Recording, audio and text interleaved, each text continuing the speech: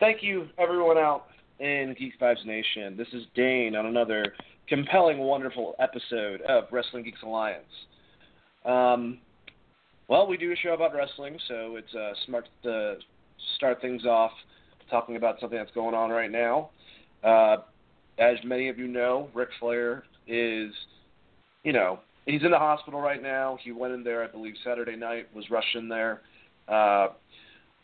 There was reports that there were heart-related issues, then followed by that kidney-related issues. One thing is known is that his family members, Charlotte and his fiance, are saying just so you know, keep him in your prayers and your thoughts.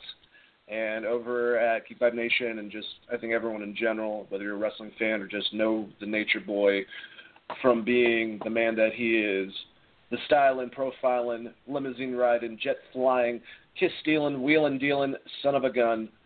Ric Flair, get better. To me, actually, I'll just mention just like a first-time memory of seeing the Nature Boy. And then I will pass it to my co-host and introduce our special guest for tonight. But, I lived in Boston, Massachusetts, so we didn't really watch a lot of WCW or before that, any of the Crockett stuff or anything like that. I first saw him, actually, Royal Rumble, I believe, 92, where he entered the Royal Rumble at 3 and won the whole entire thing and then won the title. And, of course, there's that wonderful notion that we could have had Hulk Hogan versus Ric Flair. And it kind of happened, but we won't even get into that. Point being, I love Ric Flair, and I hope the Nature's the best, and I know that he's going to go through whatever and kick its ass. So, Chris, how are you doing tonight, sir? I'm doing well, other than the sad news of Nature Boy being in the hospital. My first memory of the Nature Boy, Ric Flair, would be me as a child watching Nature Boy versus, of course, Sting. I was a WCW fan in the early 90s, kind of got into WWF more like 95, 96, and then caught up later on. But growing up, I was a Crockett Promotion WCW fan, so a lot of memories of Ric Flair. I've met him a couple times. I mean, he's always been super polite to me in public. Only wish the best for him. I hope he gets well soon. And definitely sending warm vibes to him and his family. And, yeah, man, it's just it's kind of sad. It kind of scares me a little bit knowing the Nature Boy's in a little bit of danger. I kind of want to do a run-in on whatever's going on. But I hope everything goes well and that he gets better soon. It's emotional. With a tear in my eye, I wish the best for Ric Flair. Yeah, and it's definitely, I mean, he's an idol to a lot of people. I'm going to be worried if there's any health stuff. I mean, they get older, so I can say this, but like if Paul McCartney or Stan Lee. So, I mean, Ric Flair kind of is on that pedestal with me, or like George Carlin, of like just someone that I've known in the limelight, and I've enjoyed everything that he's contributed for me for entertainment-wise. But, it's kind of like a somber way to start the show, but we definitely needed to get that out there. I also want to introduce our awesome special guest coming back for, I think, his third or his fourth time. I appreciate it. Thomas Brewington. How are you doing, sir? I'm doing well, guys. How about yourselves? Not too bad, not too bad. Do you have anything that you wanted to say about the Nate? I don't remember the exact first time I saw him. I was flipping between Raw and Nitro, and I was 7 or 8, and I just remember watching him go off on this promo. I have no recollection of what it was about, but just his charisma, his energy, how passionate he was about what he was saying. Not to mention, getting fully naked and elbow dropping your clothes. That kind of leaves an impression on an 8-year-old, and you shouldn't do it in school the next day. But that's one of my earliest Ric Flair memories. And I think that, if the man can survive plane crashes and lightning strikes, he can overcome this. And I hope that he does. I wish he and his family the best. And, yeah, I mean, he's a living legend. Let's keep it that way. Yeah, it's positive vibes from Wrestling Geeks Alliance and all of Geek Vibes Nation. And, let's move on. We got some stuff to talk about, guys, tonight. We got a couple news items. One of them, actually, I was going to see if you could kind of, go into this more, Chris, because I think that you have more details. But apparently Paige is going to be returning to WWE, but coincidentally at the same time, Alberto El Patron has been suspended from Global Force Wrestling and stripped of the title. All I have to say is this is a clusterfuck. The one thing that we talked about, and I'll pass it to you, Chris, I just feel to me that this could have been nipped in the butt by something happening at one of their matches to take the title off him, or having Loki win. I don't really know. I know that they film in advance. I don't know how far in advance, obviously. I've just started watching Global Force Wrestling and Impact. But they're supposed to be having their technical pay-per-view this week. So, bad for El Patron. Good for Paige? What do you think, Chris? I think it's irrelevant for Paige. I honestly don't see her coming back in a major way on WWE. So I think it's more just bad for Alberto Del Rio. It looks like they're sticking with this suspension in Global Force Wrestling that they put in place as soon as this incident happened. I haven't found out for sure if it has anything to do with their network, but they're not putting him on any of the TV tapings, which were coming up, and they're suspending him, which means they're going to be stripping him of the title so that they can have the title on TV. My guess is they're going to say he loses it at a house show, something that's not on the network, or they're going to straight strip him or try to do some kind of video angle with LAX. That would be my guess. But they're taking the title off of him. I haven't read any details on what they plan to do with the title after that. But from what I gather, based on all the rumors and everything I've read, it's not just because of this airport incident. A lot of it has to do with some of the ways that he's ripped on WWE and kind of did some shoot promos here and there, and kind of his personality on Twitter and some of his personality in the back. So there's more to it than just that one particular thing. What I will say about Alberto Del Rio is he's 40 years old at this point. And I think this was his best chance at having a run in the spotlight. So I would assume that he's going to go back to Mexico and wrestle for CMLL or one of those promotions, which is going to get weird if they start working with TNA. I don't know how that's all going to shape out. I also don't know what his contract was like with Global Force, if it was appearance-based or if it was a yearly contract and if they had to buy the contract out or if he somehow broke contract. But it's not looking good for him. I wouldn't expect to see him on Global Force anytime soon. Him being stripped of the title was confirmed by multiple sources, Wrestling Observer being probably the most reliable one. So as far as Paige goes, I know that I saw the roster release from Jawan earlier today. She's in the new video game. I don't necessarily think that means that she's coming back to WWE. I think WWE is focusing on some bigger things with some of the newer women talent they have. They have Asuka. They also have possible 4 horsewomen of the UFC coming versus the 4 horsewomen of the WWE. So I don't think their mind is focused on bringing Paige back in. And even if they did bring her back in, I don't know where they would put her or what they would actually do with her. So if she comes back, I would assume that she's just going to get paid till her contract's up or bought out of her contract and then sent to the Indies. Maybe they'll go work. Maybe she'll work in CMLL as a manager or go back to her home in Europe and wrestle over there. But who knows? That's the information I have. So just presenting it.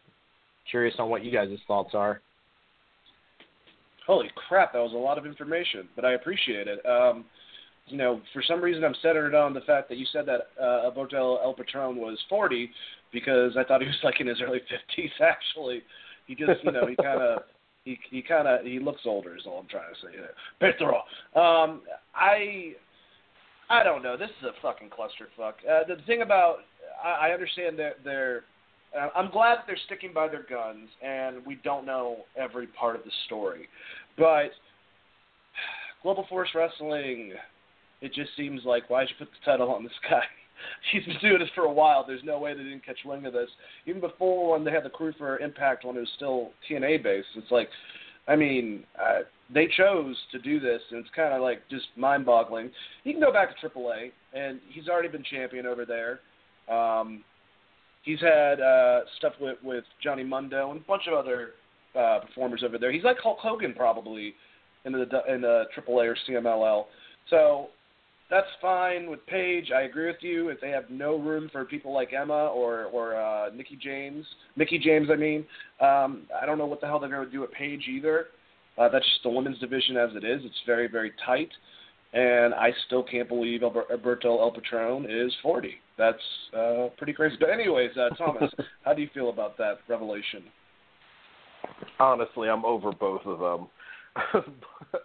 But, like, if Paige does indeed return, I can see her going on to the SmackDown brand because, you know, you only have a handful of, like, legitimate contenders. I don't see Carmella as one of them, despite being Money in the Bank holder. I don't see, I don't see Lana. Sadly, I don't see a person like Tamina, as talented as she is. The only real contenders I see are Becky Lynch and Charlotte. So it'd be nice to see Paige there. But going on to El Patron, I'm just over him. I've been over him since his last WWE run. I've been over him since all his bitterness. And this is just the icing on the cake. I'm glad they stripped him. I'm glad they suspended him. Hopefully he stays gone, goes back to AAA, and does something where he's out of sight. Out of sight, out of mind. I mean, I think that's how a lot of people feel about Alberto. And it's because of all this wildness. And, I mean, getting on Twitter and making drunk rants about how you're going to beat your ex-boss who kind of is your wife's current boss, Triple H's ass. That's probably not the smartest thing to be able to get ahead. Just collectively everything, it just seems like he is too much for the talent, too much baggage, if you will, to come with the talent. So, maybe he'll do stuff at AAA, and I've watched AAA before. I've looked up people's names that wrestle in AAA. That's all I've done. But still, I checked it out. It was cool. And I'll continue to check it out. I'm going to move to, I think, our last topic. Guys, Adam Cole has officially signed with WWE, and there's rumors that he's going to possibly be at TakeOver. I'm excited about this finally, but I've been wondering what the hell's going on for like the last, 5 months. Since he was kicked out of Bullet Club, I was like, did they kill him and throw him in a river? What happened to Adam Cole? The Elite Chris, really killed him about this? Yeah, did the Elite really kill him, Chris? Or is that all not true and he's going to be at TakeOver? According to the Being Elite, he's still dead and his ghost is floating about. So Adam Cole, the ghost of Adam Cole is still out there. So I'm expecting Undertaker gimmick, right off the bat. I guess my curiosity. I'm going to give you a last ride.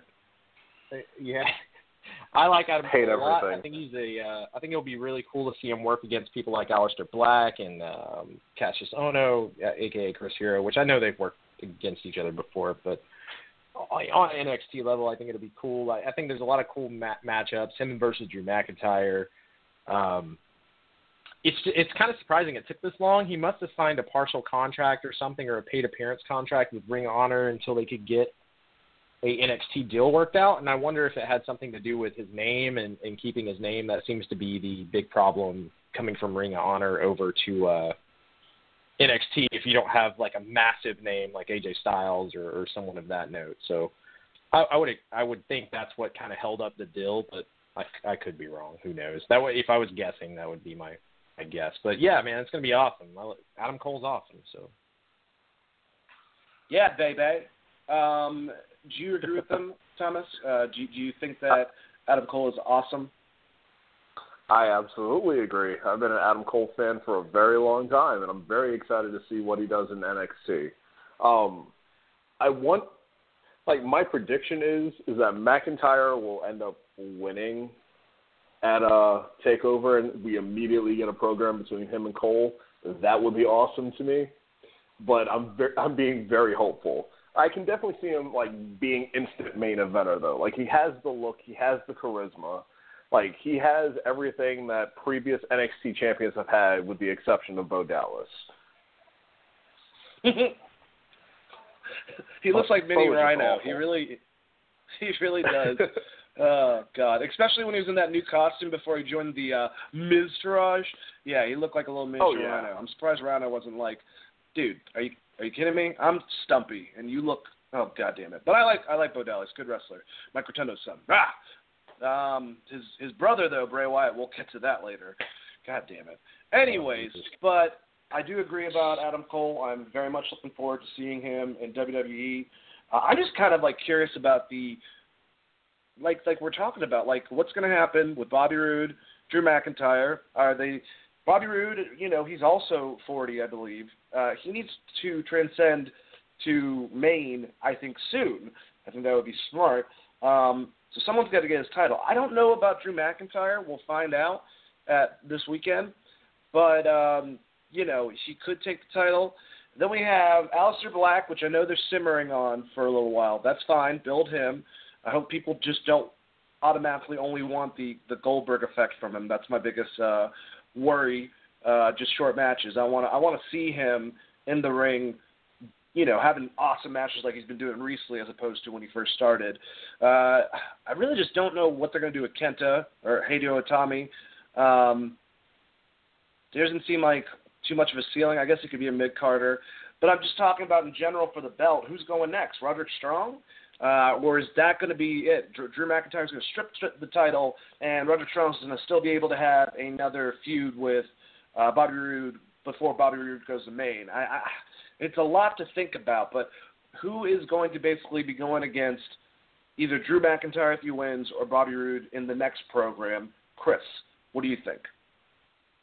Well, I mean, based on previous booking of NXT, I would assume Bobby Roode is at least going to get a rematch off if he drops the title to Drew McIntyre.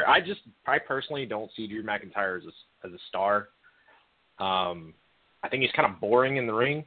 Always have, even during his first run in WWE and his Impact run. It's just a me thing. I know other people really like him. Maybe they see more in him than I do. He's got a look, and he's a big guy. But I never really saw him being a main roster star. Hopefully what they're doing is getting Bobby Roode up to Raw. I feel like he fits well, especially if they're transitioning Brock out and you need a heel. I think Bobby Roode's a good choice there. Or SmackDown. SmackDown's they need a top heel. He would be good there as well. So he kind of fits in both places. So hopefully they're just positioning him out. As far as who would face Drew McIntyre, I think Cassius Ohno would be your next up. If you're not going to give Adam Cole a big push right off the bat, I think Cassius Ohno's kind of put in the work, and he would be the next, face to take on Drew McIntyre. But I could be wrong. You may be wrong. I may be crazy, but it just might be. All right. Anyways, Thomas, what are your thoughts on this subject? Honestly, I want to say Roderick Strong has the belt next, but there's a certain quality that I feel like Strong might be missing. Like he has the connection with the NXT universe, but I feel like on camera he's missing something. It's not, his character isn't coming off the way it did in Ring of Honor. And it just might be like the transition phase from working Ring of Honor for so many years, and now, because he shows a little bit of charisma. I mean, not a ton, but definitely enough charisma to get by and be in the spot he's in. But I don't know. It's weird. Like, you look at the NXT landscape, and it's so different from like a year ago, 2 years ago, 3 years ago, and it's like. There's a very limited amount of spots of, like, main event stars there that you can say you can legitimately see as the top guy. So I feel like Roderick Strong would be the best choice. Cassius Ohno is another good one, and it all depends on, like we've talked about before, when they pull the trigger on Aleister Black, how they're going to do that. Those would probably be my three top choices there. Yeah, I mean, those make the most sense. I could definitely see any of them. coming up. The only reason I say that about Roderick Strong is, like, it's not his fault, honestly. The package videos that he did, where it showed, from his perspective, making him relatable, definitely gave him a connection with the NXT audience. But for me, it was like the after, like how he'd be like, William Regal, he disrespected my family. He did. And it was just kind of whiny and like just annoyed me a little bit. And that's nothing against him. I mean, that's honestly the angle that he's in. But I don't know. I like him. If he does get the title, great. I would love to see actually push for another everyman that's on his own that I hear is doing great on their tours. Is Johnny Gargano. He's been a fucking beast for a while in the Indies, and now obviously in NXT. DIY is on a break. Or no, they're done. They're done. Exposing him. Actually, I would love to see him and Roderick Strong in a program, but that's unrelated to. I just thought of that in my head. Anyways, you guys get. I can't see Gargano doing anything like worthwhile until Ciampa comes back. Like, I feel like he's just going to keep getting good matches, on NXT, but there's not going to be anything big and of significance until Ciampa comes back from injury. I think the one person I think the one person they're sleeping on that could be their next main eventer, they're not going to do it, but Eric Young, because Eric Young's still there, and I feel like he's got a ton of charisma and he works really well in the ring. I think that could be someone that you could have feud with either Roderick Strong or Cassius Ohno. I don't know where you would do with him on the main roster, but as far as booking NXT goes, I feel like that he would be a good person to put in that spot.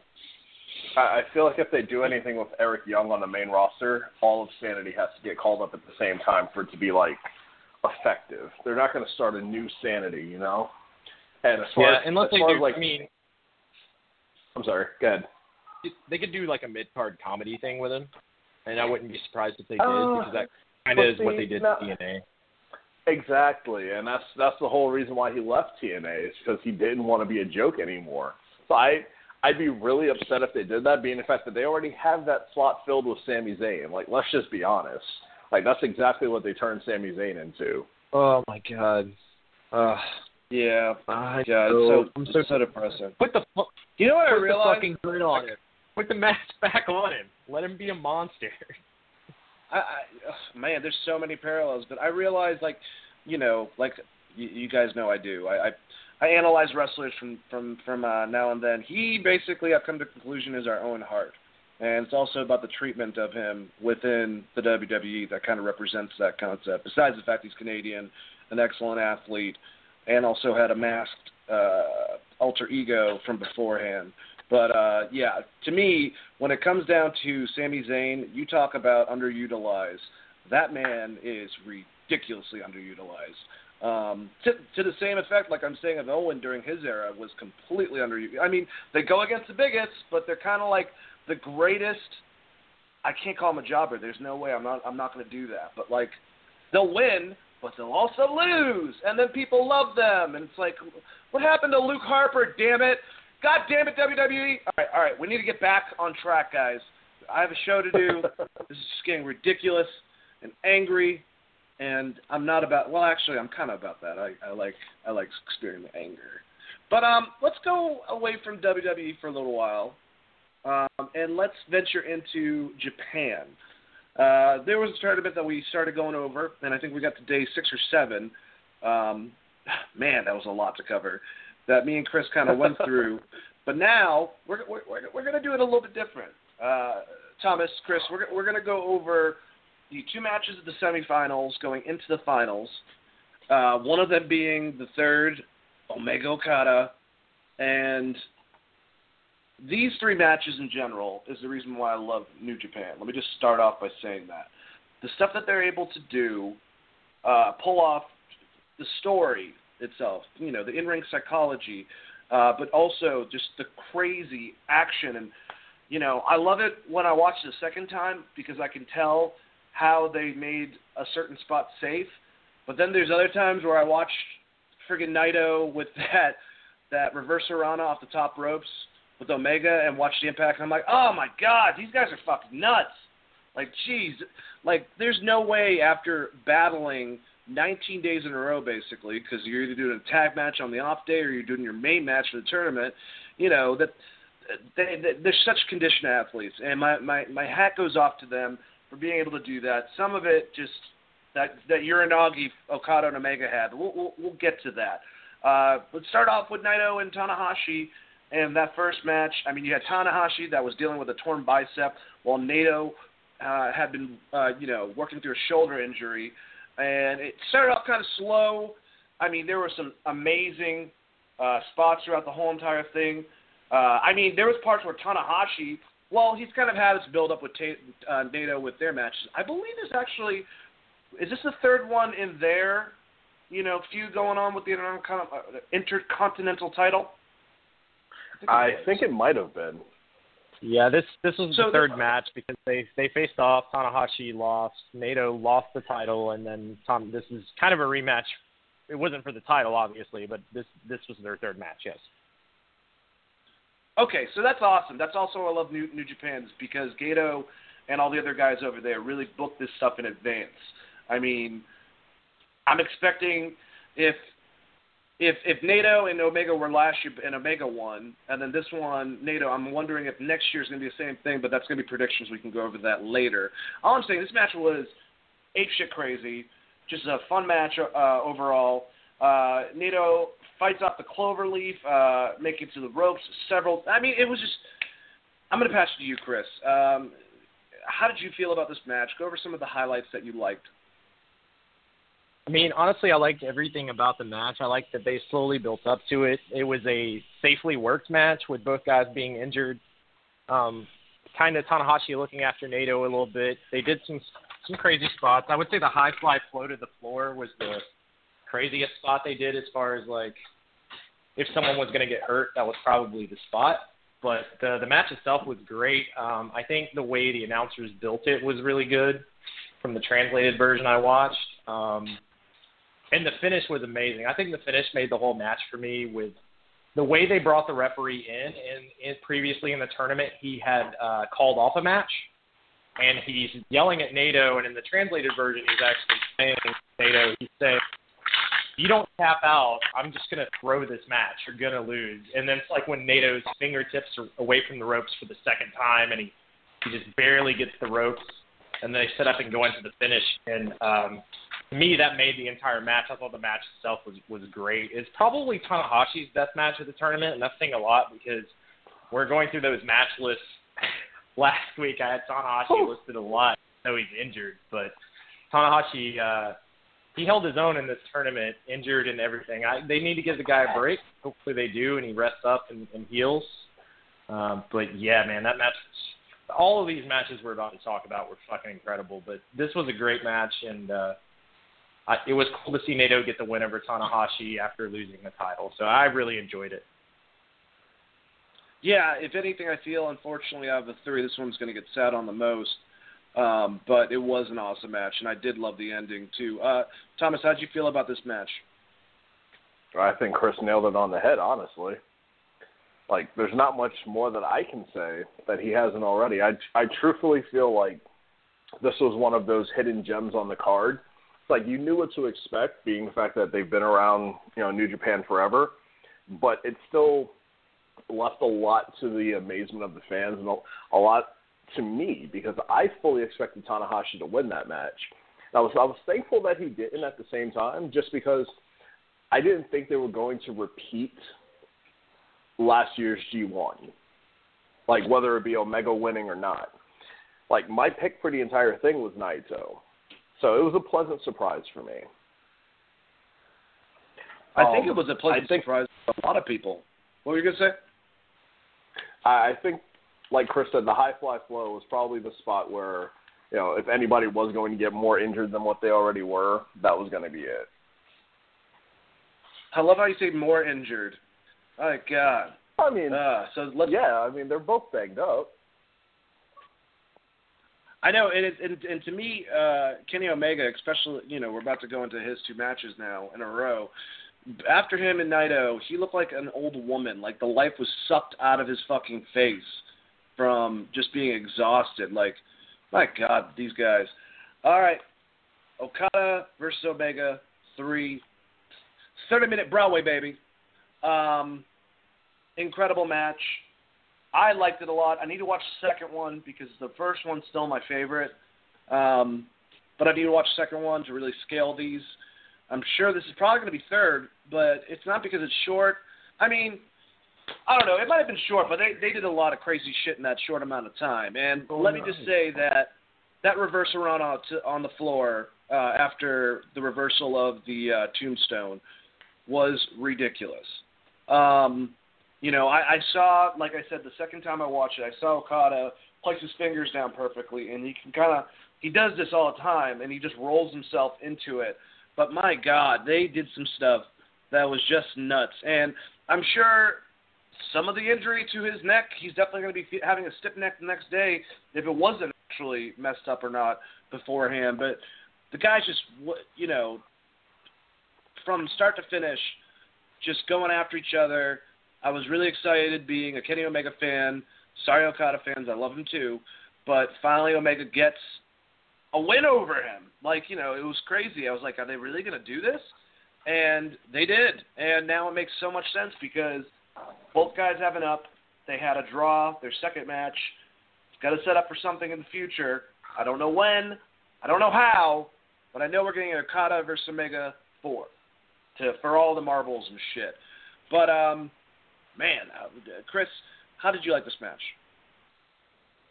I mean, obviously, these two, they just have such great in-ring chemistry. They know when to, put the pedal to the metal and really just beat the absolute shit out of each other and then slow down and let Omega get some heat. The outside spots were a little crazy. I liked the suicide dive into just like a bunch of empty chairs. I thought that was kind of a cool spot. I loved the way that last time we talked about this, we talked about how many times Okada tried to hit the Rainmaker and how the reversals were very similar. But in this match, it seemed like every time he went for the Rainmaker, Kenny Omega hit a different reversal, which I thought was different than the first two matches. Like there was one time where he high kicked Okada's arm out from the arm lock, where the short arm clothesline, he kicked that out. There was another time where he just straight stiff-armed him in the face. There was another time where he slipped underneath and basically gave, I don't know what you would call it. I guess it was an STO, but basically a rock bottom off the Rainmaker. There was some really cool reversal spots. There was also like a billion V-triggers in this match, and Okada he's just so good at selling. It looks like everyone kills him. There was that cool dragon suplex on the apron spot. Everything about this match was awesome, and I think that the way that they've built up Okada as this person who's been kind of unbeatable for an entire year, and then in the tournament he had this brutal match with Evil, which we don't have to necessarily get into that, but I also thought that was a great match, and it was a surprise victory because Evil won, so it kind of showed that Okada could be beaten leading up to this match, which I liked, and I think it kind of built on the drama of the fact that, Omega's been beating him down over and over and over again until it led up to this victory. So overall, I liked the match. I liked the booking. I think they did a lot in 30 minutes, especially coming off that 60-minute time limit draw match. And they both look like solid fucking gold all the time anyways. I love Okada. I kind of wish he would have won, but, it's just because I'm a fucking Okada mark, so. Goddamn Okada marks. I'm just kidding. I'm an Okada mark, too. I will say that I think that you said the rock bottom. I think that might have been what I was talking about. I might have forgot to mention. When Kenny Omega drove Okada with the Uranagi into the ground, Okada is so amazing at selling, I really thought he knocked him out. And it's not like he didn't knock anyone out this whole entire tournament. But, Thomas, how did you feel about Okada Omega 3? Honestly, the way that they've built their feud, like Chris said, they have such amazing chemistry. It's going to be a hard one to top. I feel like Kenny Omega proved that he belongs in that heavyweight division. And I feel like Okada proved that he deserves to be heavyweight champion. Lasting until the semifinals of the G1 tournament as the IWGP champion. That's pretty impressive in this day and age. And it makes me feel like when Omega finally does get a chance to run with the belt and Okada's chasing him this time, that it will make for an even more epic story than what's already been told. The 3 matches they've had so far, that was my favorite one. And I didn't think I'd say that after Omega Okada 2. Yeah, those matches were crazy. And I mean, kind of brings me into another concept real quick that we can talk about, is that has to be one of the greatest trilogies of wrestling matches, period. I made a top 5 action on Facebook just trying to get conversation. Got a little traction, but, I don't think I used the right lure to catch the fish, if you know what I'm saying. But let's talk about this concept, because there's been some great trilogies in wrestling as far as a series of matches that happened throughout 2 guys' careers, and just based off of chemistry. I think that, obviously, the Ricky Steamboat, Ric Flair trilogy comes to mind. I think that the TLC, Edge Christian, Hardy's, Dudley's, those come to mind too. Kind of completely different eras, but amazing trilogies. Shawn Michaels and Undertaker, their great first Hell in a Cell match, and then followed by those incredible matches of WrestleMania. I forgot which ones they were specifically. I think it was 34, 35, but where Shawn inevitably retired. And where does this rank for you guys? Like, everyone, when we talk movies, what's your favorite movie trilogy? What wrestling trilogy to you is the best?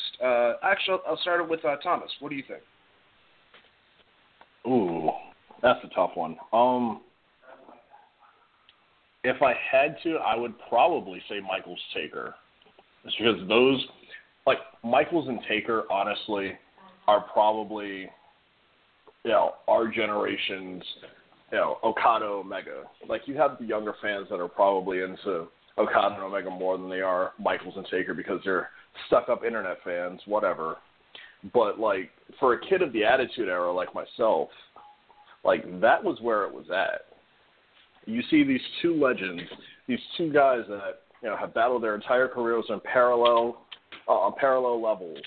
And every time they finally got to intersect, it was magic every single time. Like, there's not a lot of wrestling matches you can say that about. I think Michaels and Taker is it for me. I mean, great series of matches. I would say that those 2 probably are the 2 and 1 between the Okada Omega and the HBK and Undertaker series. What do you think, Chris? I think as far as match quality goes, as amazing as Taker and Undertaker was, I would put Okada Omega above that. And if I went complete storyline and the way that the WWE built it and the mystique of the Undertaker and the streak, I think that slightly edges it out. Even though the storyline and the build was great, my personal favorite, probably feud of all time, is Terry Funk and Lawler, leading up to the empty arena match where Terry Funk is basically blind in one eye. So that's kind of the one that I would go to because it's my all-time favorite. But if we're just talking about those 2, I would say probably Taker and Michaels knit more.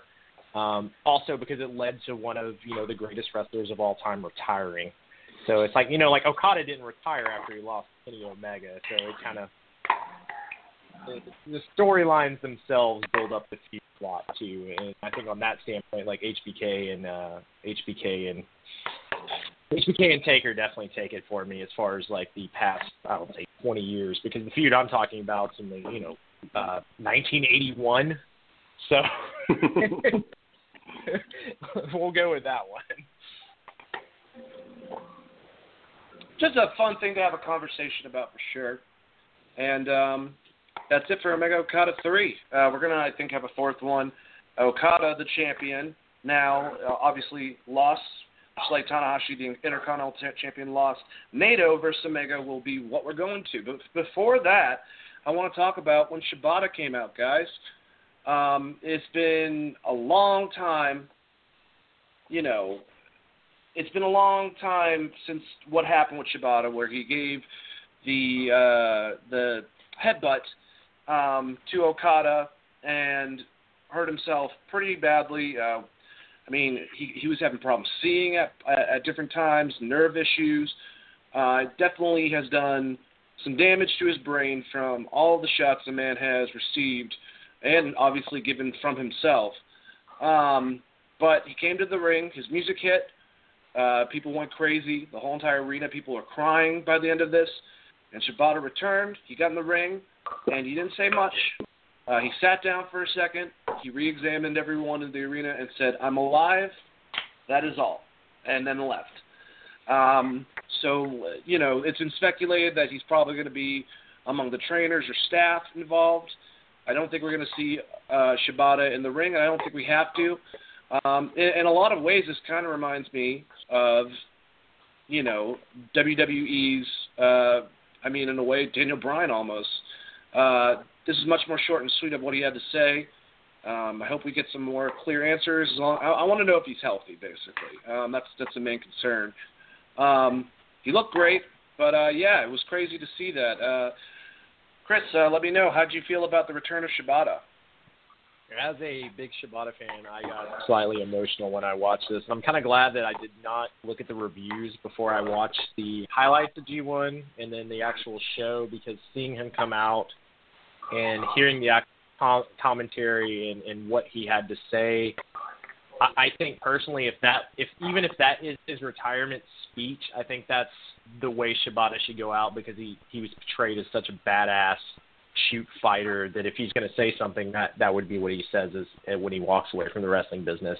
And like I said, this shit made me very emotional. I thought I was about to cry, when Edge retired shit. I was like, oh man, no, not Edge, don't take him from me. I'm glad that he's healthy. It was nice seeing him walk to the ring, sit in the middle of the motherfucker, and have something to say. So just I hope that everything is well with him. I hope he lives a long life, no matter what he chooses to do. And man, I fucking love Shibata, and I felt like he could have been like one of the biggest stars in New Japan. So the whole incident really sucks. We've talked about it on past shows, but just Shibata, get well, take care of yourself, and train some other motherfuckers to be as good as you are, and that will be greatly appreciated. Thomas, same thing. I absolutely agree. I myself am a huge Shibata fan, and I did get emotional. I'm not afraid to admit it. There was a small tear in my eye. But definitely, if that was his way of saying goodbye, I think that was the perfect Shibata way, because he's always been a man of few words. And it was very weird seeing him in street clothes, in a ring, by the way. But it was... I honestly hope that if he does come back, he's safer. No more headbutts, nothing stupid like that. If this is the end, then honestly, thank you for inspiring people like me to throw hard kicks and not care. But Shibata is one of those guys that there's only one of them, and it's going to be weird not having him back in the ring, but if he's able to help bring on the next generation of New Japan young lions into New Japan superstars, wrestlers, whatever they call them, then I think we're going to be just fine.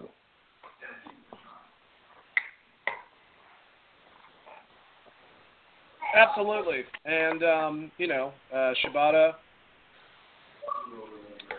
it was good. It's great having the matches that we have with him. All right, let's continue, guys, to this last match. Tetsuya Naito versus Kenny Omega. All right, how do I phrase this? I want to talk about this a lot, but I'm just going to ask you directly, Thomas. Okay. How the fuck do you guys do this type of shit? And the level of just ridiculous spots that should not be done. That one pile driver in the middle where Naito looked like he just went straight up in the air. Of course, if you watch it, like I said, brutal. You can tell Kenny Omega definitely moved one way to be able to have his head go down. But especially the reverse Arana from Naito to Omega, off the friggin' ropes, onto his head. I thought he killed Kenny, Oh my God, he killed Kenny is what I said. And I wasn't even talking about fucking South Park. But how do these guys do this? This is nuts. honestly, brother, like it takes a lot of balls to do what we do. Like everybody wants to be a pro wrestler, but it is not as easy as doing a rock bottom and getting a pin. Like it's honestly one of the more physically challenging things I've done in my life. Like I went from a baseball career to becoming a professional wrestler, and it was a very dramatic change because, you know, you have to teach your body to do the opposite of what it's used to. Like you have to train your body to fall a certain way. You know, you have to train your body to be able to tuck its neck when needed to be, rather than, you know, defy gravity and go straight head first. Perfect example is that reverse Frankensteiner. Like, oh my God, how brutal that spot was. And it's horrifying to sit here and think about, you know, all the times where spots have gone wrong, and, you know, how a slight change in direction, a slight change in how you moved your body can make the biggest difference. But guys like Naito and Omega, like, they are athletes out of this world. Like, athletes that surpass myself and a lot of guys in the same scene that I am. Like, they are, like I said about Shibata, they are truly one of a kind. And you can't fake what they do, man. You can't fake what we do as wrestlers. It's one of those Jekyll and Hyde things where it's so cool but so dangerous, you know? Absolutely. I just, all of you guys, I am praising you. I'm not worthy. My God. And their necks over there have to be made out of steel. I think that they implant like a steel plate across Okada and Omega's neck. Like, my God. Chris, how did you feel about this match? I'm pretty sure you said this was your favorite out of the three. This was my favorite match of the G1 tournament in general, and I know I'm going to get some shit for this because Okada Omega, but honestly, Naito worked his fucking ass off. He had that great Hangman's neck breaker on the apron and then back to the floor right afterwards. I thought there were some really cool spots. I like they did a fake botch twice in this match. You had the table spot where it looked like they missed the table completely and he killed Kenny Omega. And you roll it back, see Naito kick the guardrail out of the way and just take a little bit of magic away. And then you also see the spot where they go for the superplex, and it looks like Kenny slips and gives him a DDT into the turnbuckle, and it looks like Nato's head just hit the post. Like, there's just so many like unique, cool spots that I had never seen before in wrestling. I'm sure someone's done it before because, you know, people do crazy shit all the time, but it was just absolutely a fucking incredible match with really cool spots, and I think it's going to get slightly looked over because the name is not Okada Omega. But it was absolutely amazing. And then seeing Naito get the win, and then tease throwing the fucking – I wish he would have threw the trophy, but just teasing throwing the trophy was good enough for me. I loved it. I loved Nato's build. I liked him going over Tanahashi and then kind of getting revenge over Omega this year, who in a way disrespected the G1 last year with the flags and everything, if you watched G1 this year. So him not throwing the the trophy was kind of a cute little homage. I liked everything about this match. I'm very much looking forward to Naito Okada because usually whoever wins the G1 gets a title shot, and I hope that they put the belt on Naito. I think he's the most over person in New Japan right now as far as with the Japanese crowd. Not taking anything away from Okada, but I feel like, you know, Naito is the most over, and I think the guy they should title on. And then you can build to, you know, Omega, Naito, and then if Naito loses the title to Omega, you can do Omega, like Thomas was saying earlier. Then you have the opposite chase where you have Okada versus Omega again, Omega having the title and the champion's advantage, so to speak.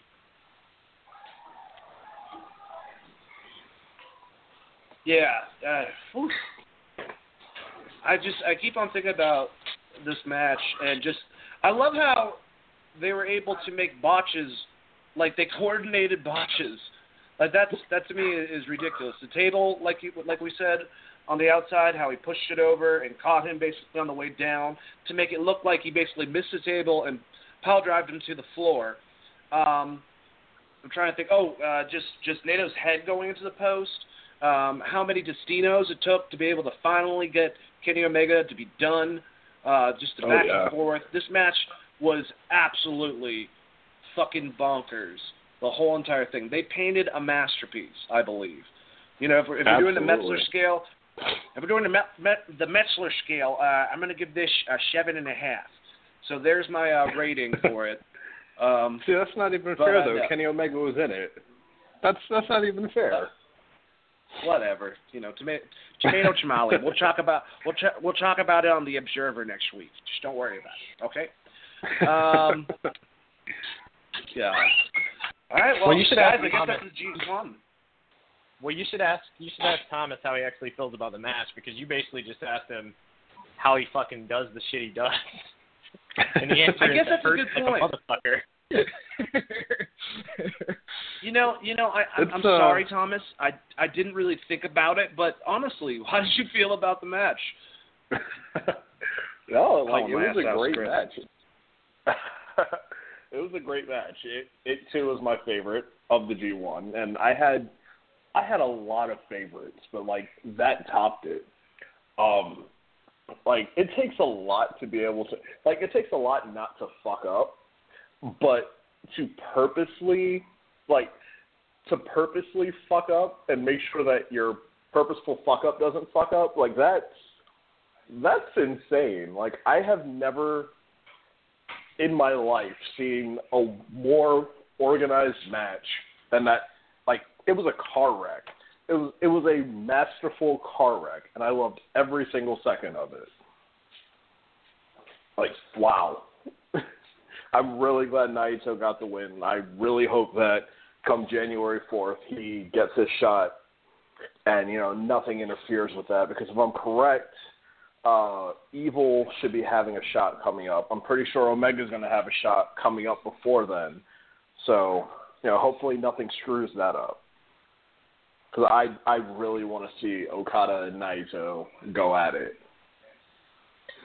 I have a quick question for everyone before we move on. This shouldn't take long, but do you think that this is in there with Match of the Year versus the first Okada, second Okada Omega match? Well, ironically enough, they're all Kenny Omega, so he wins anyway. But I truthfully think it does. I think it's up there. And if it's not, it's a damn shame. I would say, yeah. I would definitely say that you could consider it up there for Match of the Year. I mean, like we just, discovered, it's just funny because Kenny Omega is involved in all of them, and two of them are the first two Okada Omegas. It just says a lot about those three guys in particular. It's the same way, I guess, and yeah, I will compare it a little bit with WWE. The way I look about, someone like John Cena, AJ Styles, and Kevin Owens. Obviously, I think the guys over in New Japan are on a different level. Well, I don't know. KO and AJ could put on a damn good match with all of them. What I'm trying to say is those are probably their best guys. Kota Ibushi's not a full-timer. Tanahashi is great, but I guess kind of like John Cena, too. He's from the last generation. Obviously, Shibata's gone. Shinsuke is in WWE. So, yeah, those guys, Tom, that's what I loved about the tournament itself, is I get to get exposed to a lot of the older wrestlers that I didn't know much about and a lot of the newer wrestlers. So for being the first time, seeing Tama Tonga by himself and seeing Suzuki and how crazy he is and seeing Kota Ibushi's last tournament. I mean, this was one hell of a tournament. So I guess the question is, what's going to happen next? Let me throw out some scenarios before we move on, guys. Are we going to get another Okada Omega before we get Naito Okada? And if Okada goes against Naito, does Naito get the belt? How would you book it? I believe actually he would. And then you'd have Omega and Okada fight without a belt involved for the last time between the two of them and their rivalry growing. How do you feel, Chris? I honestly think that you're going to have the Evil Okada match first, with maybe Okada even blaming Evil for his loss, his final loss against Omega, and then they kind of build to that, and then you probably will get, Okada versus Naito, and then I think Naito is going to be the one to take the title.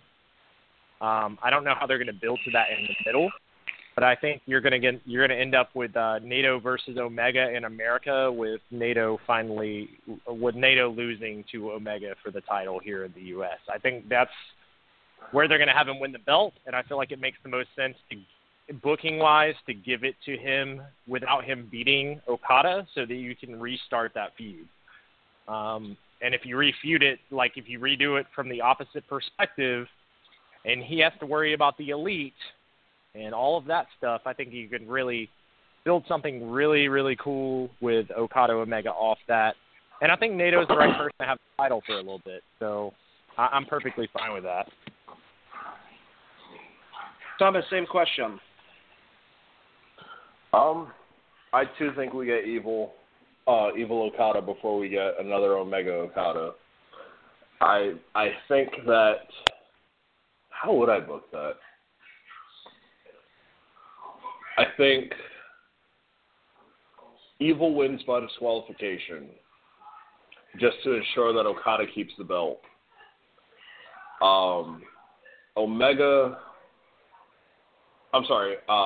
wins by disqualification just to make sure he ensures the belt. Well, he keeps the belt. Like, Omega attacks Okada or something like that.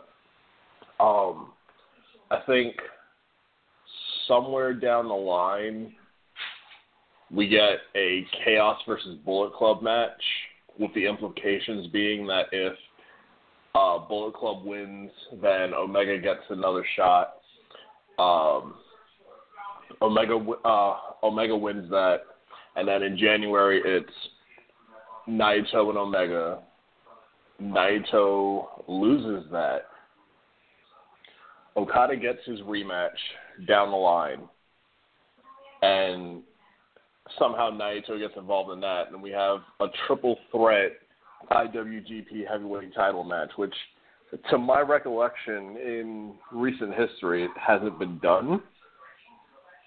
So I think that'd be really cool to incorporate all three of, like, the big talents that New Japan has right now. Like, a lot of people call Tanahashi the ace, but truthfully, I think Naito is taking that spot. Like, Naito is so versatile. Like, there's so many ways to go about it, and I'm really not sure how I would do it, but I feel like that's the best method of doing so.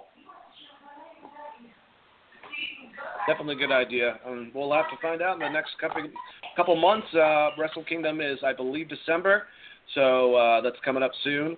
That's basically New Japan's WrestleMania. So there's going to be a lot happening between now and then. I'm just glad that all these guys get a chance to rest for a little bit. My God. I mean, seriously, think about this. If you don't watch New Japan, these men performed in the ring for, not short matches. These are not like your in-between matches on Raw and shit. Even their tag matches on their what's supposed to be off night are still getting them, smacked around. And this goes on for 19 nights. It's just, mind-boggling. Obviously, the people that don't advance trickle off, but some of these guys go all the way to the end, like the three people that we just talked about, pretty much the trinity, if you will, of New Japan: Naito, Okada, and Omega. Thank you so much for the G1 Climax. I can't wait for next year. It's been a blast being a first-timer for it. Also, if you guys want to talk, we're now going to go over our predictions for NXT TakeOver, Brooklyn, and also SummerSlam now. But give us a call at 929-477-3781. You'll be on hold. Press 1 to join the conversation. Ask a question, and we'll go over some stuff with you. It'll be great. All right, guys, let's go back from Japan over to Connecticut. Well, not in Connecticut, but, WWE's. Yeah. It's hey, we get to go to NXT first, so we're going to Florida first before we go. Well, actually, it's in Brooklyn. We're fucking going to WWE. We're done with New Japan. Anyways, so let's go over these matches. This is not exactly in order, but for the most part, this is believed to be the order, if you will. We have Johnny Gargano versus Andrade Cien Alamos. That was set up first, or well, actually right at the end, basically throughout an interview on NXT last week. Johnny Gargano said, "I need an opponent." And then later on, Cien Alamos has this new awesome, he's not trying to do the tranquilo thing like Naito actually. Well, lots of people do that. But anyways, he has a new manager that's keeping him straight and getting him away from all of that. I'm offended by that. I caught that. What did I say? Yeah, a lot of people do the tranquilo thing, huh? Yeah? Yeah? Oh, man. I didn't. Dane's going to get the boomstick. Okay, that's not what I meant, T-Brew. I can call you T-Brew, right? You said that was cool. Whatever. That's not exactly what I meant. Shawn Michaels used to do it on the ropes, and so did Austin Aries, and people do it all the damn time. What I'm trying to say is Johnny Gargano God damn it, Andrade Cien Alamos, two of them in the ring, should be a damn good match. I like both of these guys. I think Gargano's going over. How do you feel, T-Brew? Well, you got to remember something about Almas. He was a part of the original Los Ingobernables in Mexico, so it's kind of a homage to his roots. But I think, like I was saying before, I think Gargano's going to get a lot of solid opponents. I think Gargano is going to get a lot of quality matches, but he's not going to do anything big until Ciampa comes back. And I feel like Almas is in this transition state with, I don't even know what her gimmick name is, but Tia Trinidad coming in. Zelina Vega? Oh. Zelina Vega? Yeah, Yolanda Vega, sure. Yeah, okay. And we're gonna see a lot of like just weird moments, like not weird as in strange, but just like character wise with Almas, because they're doing a transition with him. But it's going to be a solid match regardless, and Gargano gets the W. Man, now I'm starting to wonder if Naito and Almas went against each other, who would do more tranquilos between the two. Yeah. Chris, I know you ponder more intelligent things than that. How do you feel about this match and who's going to win? Yo, so did you guys see when Naito, did the tranquilo and then did the suicide dive?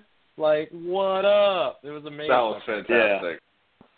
Yeah. We're in NXT. We didn't talk about that, but I think Cien's going to go over. Honestly, I think Really? it'll be a cheap win, but I feel like they really like his character, especially on NXT TV, and I feel like they're just going to keep building that program. And they did a similar thing with Gargano in the past with Sanity, or they did it with Roderick Strong. It was Roderick Strong. Where Sanity kept screwing him over and over and over again, and then finally he beat them in where he just outsmarted both of them, and I feel like they might go that route just because of NXT booking. And I feel like they like Cien a lot, so I think that gives them some stuff to work with on TV, so that's why I'm going that route. Not because Johnny Gargano is not great, because he is great. I saw him wrestle Gunner from TNA here in Atlanta in 2012, and I was like, this dude's amazing.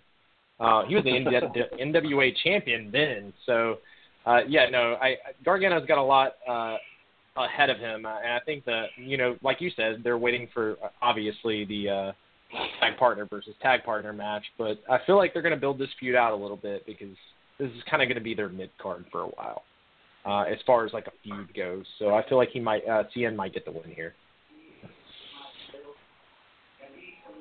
Yeah. I could definitely see it going like that, especially, now I'm thinking about it, the Vega being there, maybe they're kind of showing you that maybe he doesn't win clean. I mean, it is Cien Alamos, so, if they were to do that, it wouldn't strike me either way. And, as long as they have a good match, that's all I care about. With NXT, usually, I don't have to worry about it. We'll get to SummerSlam.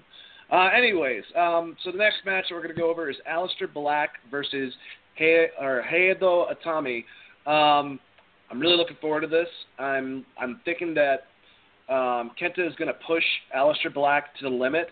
They both hit strong, but man, Kenta can hit really hard. I don't know. I know Aleister Black's going to win, but it's just weird because where do they go with Hayato Otami after this? I can't see Black not winning, but I definitely don't think this is going to be a short match. How do you feel about it, Thomas? See, this is tough for me. I feel like they are going to go to distance. I say maybe 15 minutes. Both men have a kickboxing background legitimate, and it's going to be a hard-hitting match.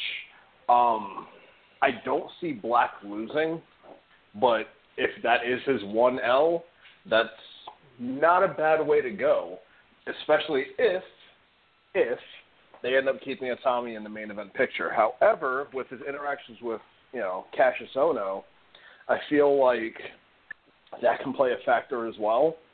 Maybe Ohno distracts Itami. Wait, does Ohno have a match for TakeOver?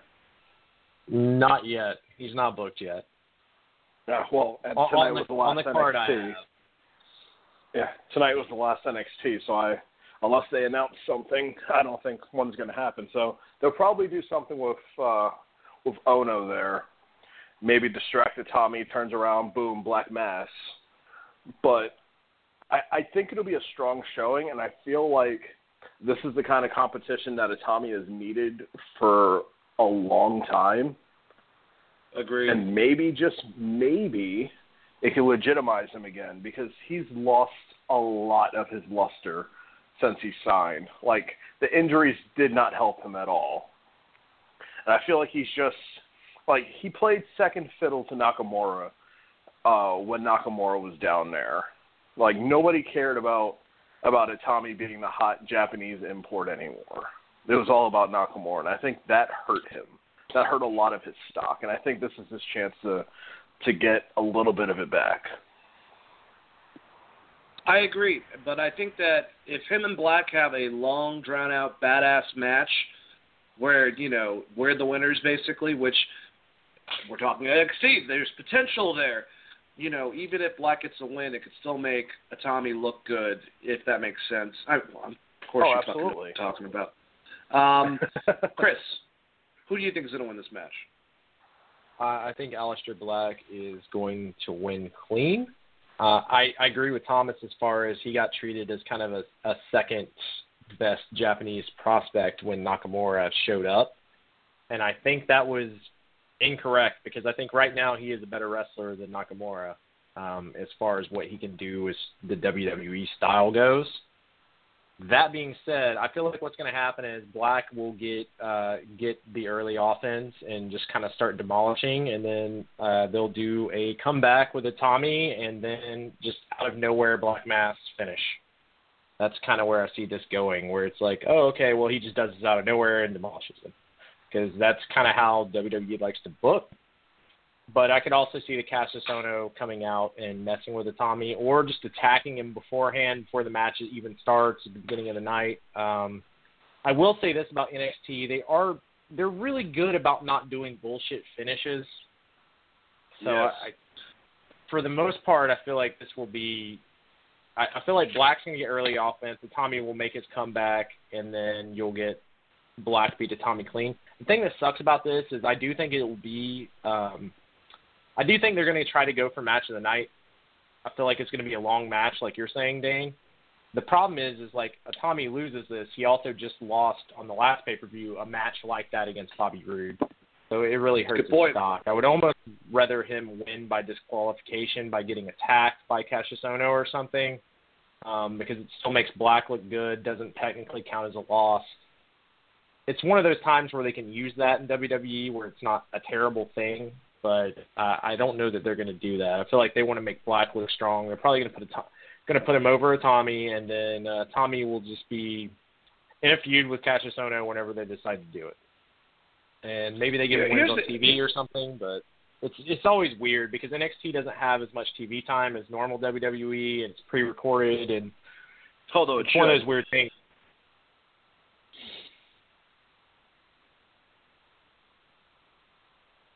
Okay.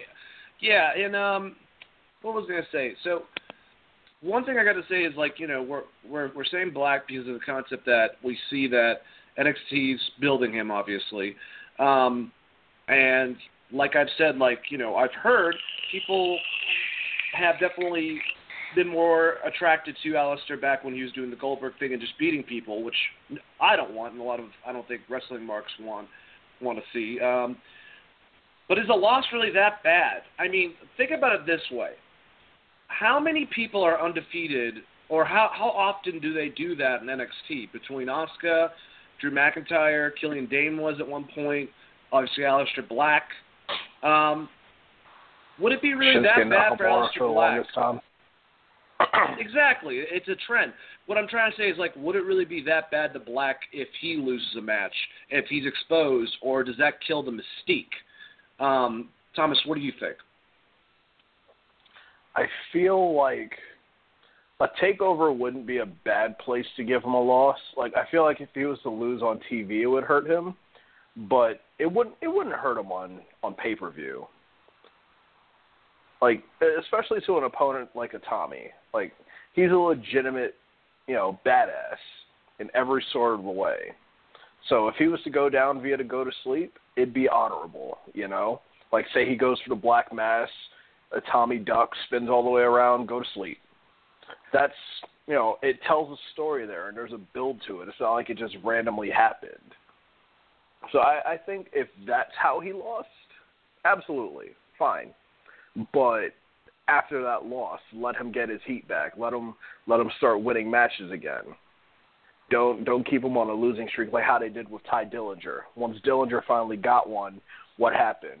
Loss after loss after loss on TV, on takeovers. Like, it hurt him a lot. So I feel like there's ways to do it, and if he was going to lose, it better be at a takeover. Don't do it on TV. I do agree with that concept. I kind of wonder, like, how long Undertaker remained until he lost. I think that was a long time, too. It's like, I mean, if they're building him for that type of mystique level of, like, someone that's unbeatable, it seems like it's a little bit soon to pull a trigger, but then maybe if they make him mortal, he's just a badass, and they can have a series of matches with him and a Tommy, and Black finally inevitably wins the trilogy. I mean, that's not a bad thing to set up either. Chris, what do you think? I think Drew McIntyre is taking a loss at this pay-per-view, so there's one undefeated streak down, and you leave Aleister Black undefeated. I don't think that Tommy has the fan push that he needs. I think he's a great wrestler. I really do. I think they killed, like Thomas said earlier, I think they killed him with Nakamura, and, of course, all of his injuries hurt him, and they're going to have to rebuild him. And I don't necessarily know that they can do that at this point. Once again, I don't see Drew McIntyre as a star. I see Aleister Black as more of a star than Drew McIntyre. So if you're going to kill one of these streaks, I think Drew McIntyre is the streak you kill, and you keep Bobby Roode your champion. You put him against Cassius Ohno, or even Aleister Black, or someone else other than putting the title on Drew McIntyre. So I think if you're going to kill one streak, the streak that should be killed is keeping your champ the champion and going that route. And then Asuka is just kind of on a different level because she's just so much better than the rest of the women they have. I do like Ember Moon, but Asuka is like better than any of the females that they have on the entire roster, including WWE. Minus Carrie. You're not wrong. Hurry up and get over to NXT like immediately to wrestle Asuka. But other than that, I think Drew McIntyre taking the loss doesn't hurt as much. It doesn't hurt him as much as it does Aleister Black, because Aleister Black has this mystique that I think supersedes Drew McIntyre, because a lot of the fans that watch NXT just realize that Drew McIntyre was also the guy in three-man band. Yeah, like he had his shot, he had his chance, and then he came back and wait, isn't that absolutely that is? He's the Scottish guitar player. Was Jinder Mahal That's a part of that? What he is. Yep. Yeah. He was the lead guitar. All right, seriously though, poor Heath Slater. If Drew McIntyre gets the NXT title and Jinder Mahal has the SmackDown title, poor Heath Slater, man, that kind of sucks for him. I don't think he's going to the fucking Universe title anytime soon. Heath Slater is actually the better worker of all of them, which is fucking even worse. That's a good point. But to be fair, To be fair, Mahal's first title in WWE. Mahal's first title in WWE was the WWE title. Not a lot of people can say that. You know, Slater has had a slew of tag team championships across the board. So, correct me if I'm wrong, but Jinder Mahal was against Seth Rollins in the finals for the NXT title the first time, right? Yes.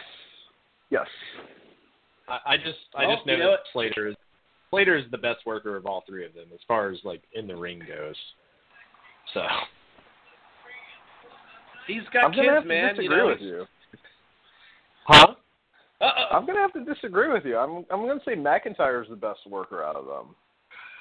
I just don't see it, man. He's so slow and just Well, but okay, he's 6'5", 250. I mean, he's the WWE giant.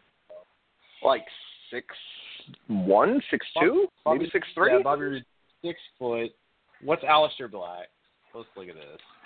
Like 5'10", 5'11". Maybe he's 5'11". I don't know. I think he's shorter than 6 foot. He might be 5'11", or he might be 6 foot even. I guess. I don't know. You know who else was 6'5" or over 6'5"? The Undertaker. He's not fucking as boring. Like, I don't. I get that he's big, but like if the gimmick was that he was big, then why was he like jobbing to motherfuckers when he was part of 3-man band? He has no personality. He doesn't have a badass beard. Super slow. He does have a good beard. As a man that has a nice beard, I can honestly, say that look he at him also with has or a good without beard. the beard. He looks tough as shit. Like now, obviously. I think that, and this is something respectable. I don't think it's a bad thing. I think that he could potentially take, you know, the position that Sheamus eventually will give up of just this tough, brooding guy that's not the greatest guy in the ring, you know, kind of stiff and, you know, just, I'm a tough guy. I think that's exactly Drew McIntyre is better than Sheamus in the ring. Like, we're fucking just talking about, especially if we're just talking about. What is wrong with you? We're talking about being safe. If we're talking about being safe, yeah, I can definitely agree with that. You know, people's teeth. But I still like Oni Lorcan. He broke Hideo Itami's nose, so you know. Tomatoes, tamale. Let's keep on going on this Takeover Brooklyn card. We only got to the second match so far. So Authors of Pain versus Sanity for the NXT Tag Team Championships, guys. I think Sanity's actually going to win this. If they do win this is what I do know. If Sanity wins this, then they're going to be in NXT for a little while longer. And I'm assuming they're going to do like the Freebird thing with the three of them, which I think would be great. If Authors of Pain win, I think Sanity's going up to Maine together is my prediction. Chris, how do you see it? Man, this one I actually do see Sanity finally getting a win, and then Authors of Pain moving up. And I feel like that they're a good fit on SmackDown to go against someone like New Day. But yeah, because I feel like you really only have two tag teams. Yeah, I don't feel like they're going to move Sheamus and Cesaro away from each other yet. So Authors of Pain makes sense as the big brooding tag team on SmackDown. And it makes sense to give Sanity the titles, and they still have Eric Young down there, so they can do some cool stuff. And then as far as the last conversation goes, we can talk about this offline, Thomas, and I will give you examples. He will give you examples, trust me. Thomas, same question. I think Sanity goes over. Which combination of Sanity is it? Is it Wolf and Dane? It's Wolf and Dane. Ooh. That's tough. No, you know what? I'm going to stick with it. I say Sanity goes over. You made a very valid point as far as AOP going up to be that tag team on SmackDown, because the tag team SmackDown tag team division just feels like it's honestly just the Usos and the New Day and nobody else. There's probably other teams on there. Oh, the Ascension. The Ascension's on there, but they don't get TV time. Brazongo, who are doing awesome fashion files, I will admit. But, you know, like that's not in-ring competition. So it doesn't measure up to me. So I feel like if they do put the belts on Sanity, then after AOP gets their rematch, they move up. And then you get, you get New Day versus Authors of Pain, which is just awesome. Thinking about Big E and their wrestling with those guys, I think will be really entertaining. Or Kofi hitting high spots against those guys. Yeah, just to see where these guys go, and I hope they obviously take their manager because, having him a part of this, as a manager again, I'd like to see him. They have to have a talking piece because I don't think either one of the guys speaks the greatest English. And the funny thing is, I thought these guys were brothers or related, and at first I thought they were Samoan. Oh, no, not at all. One's Iranian and the other one's Albanian, I believe, is the two, which is. I know one is Albanian. I don't know for sure what the other one is, but I do know one is Albanian for sure. They're scary looking dudes, and we'll find out if they win against the other scary looking dudes and chick. Actually, I like Nikki Cross. I got a weird crush on her. Anyways, we'll find out Saturday. Asuka versus Ember Moon for the NXT Women's Championship. There's no way Asuka's losing. I want Ember Moon to take the title, but I just don't think you don't kill her losing streak. I feel like she has to, a lot of people have said this, the angle should be that she says, screw this, I'm done. I'm better, basically, like she's been progressing with her character lately anyways, and she goes to Maine, and and she relinquishes the title. I think that they should keep on collecting with this this winning streak, I should say. Not losing streak. We're not talking about, I don't even remember his name, so it doesn't matter.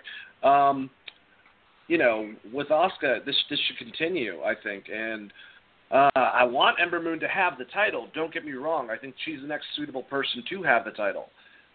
I just don't know how they do that. Asuka's going to retain the title to me. Chris, do you see it any other way? I could see this. It just sucks that NXT doesn't do time limit draws and that they don't New Japan this shit because it should just be a time limit draw match, honestly. And then you can build off that. But they're not going to do that, so I feel like Asuka's going to win clean in a pretty decent match. I think it sucks that it goes on right before the main title match because, I don't know, I feel like there should be a buffer in between there. But, yeah, I feel like Asuka's going to beat Ember Moon. It sucks for Ember Moon because there's no one else that is really relevant for her to beat. And I think that she's pretty good in the ring. She has that flip stunner that she does is fucking awesome off the top rope. I can't think of what she calls it, but I don't feel like they're going to take the Eclipse. They're not going to take that title off Asuka just yet, especially with all of the side deals they have in the works with Ronda Rousey and the other females that might be moving up to Maine. I feel like Asuka is kind of safe. And you still have the Mae Young tournament. Whoever wins that might get a title shot. It's that kind of thing where I feel like the booking is in a weird spot where I don't feel like she's going to lose the title. Even though if she did lose the title, I don't think it would be the end of the world. Because you can still be like, she was this many wins in a row and then finally lost kind of thing. So I could see that. Thomas, do you agree or do you see something differently? This one's tough for me. I truthfully don't have a winner in this. And I don't mean that in terms of a draw. I mean it's really hard for me to choose a winner because both of them have been built up so solidly. I'd hate to take away Asuka's undefeated streak.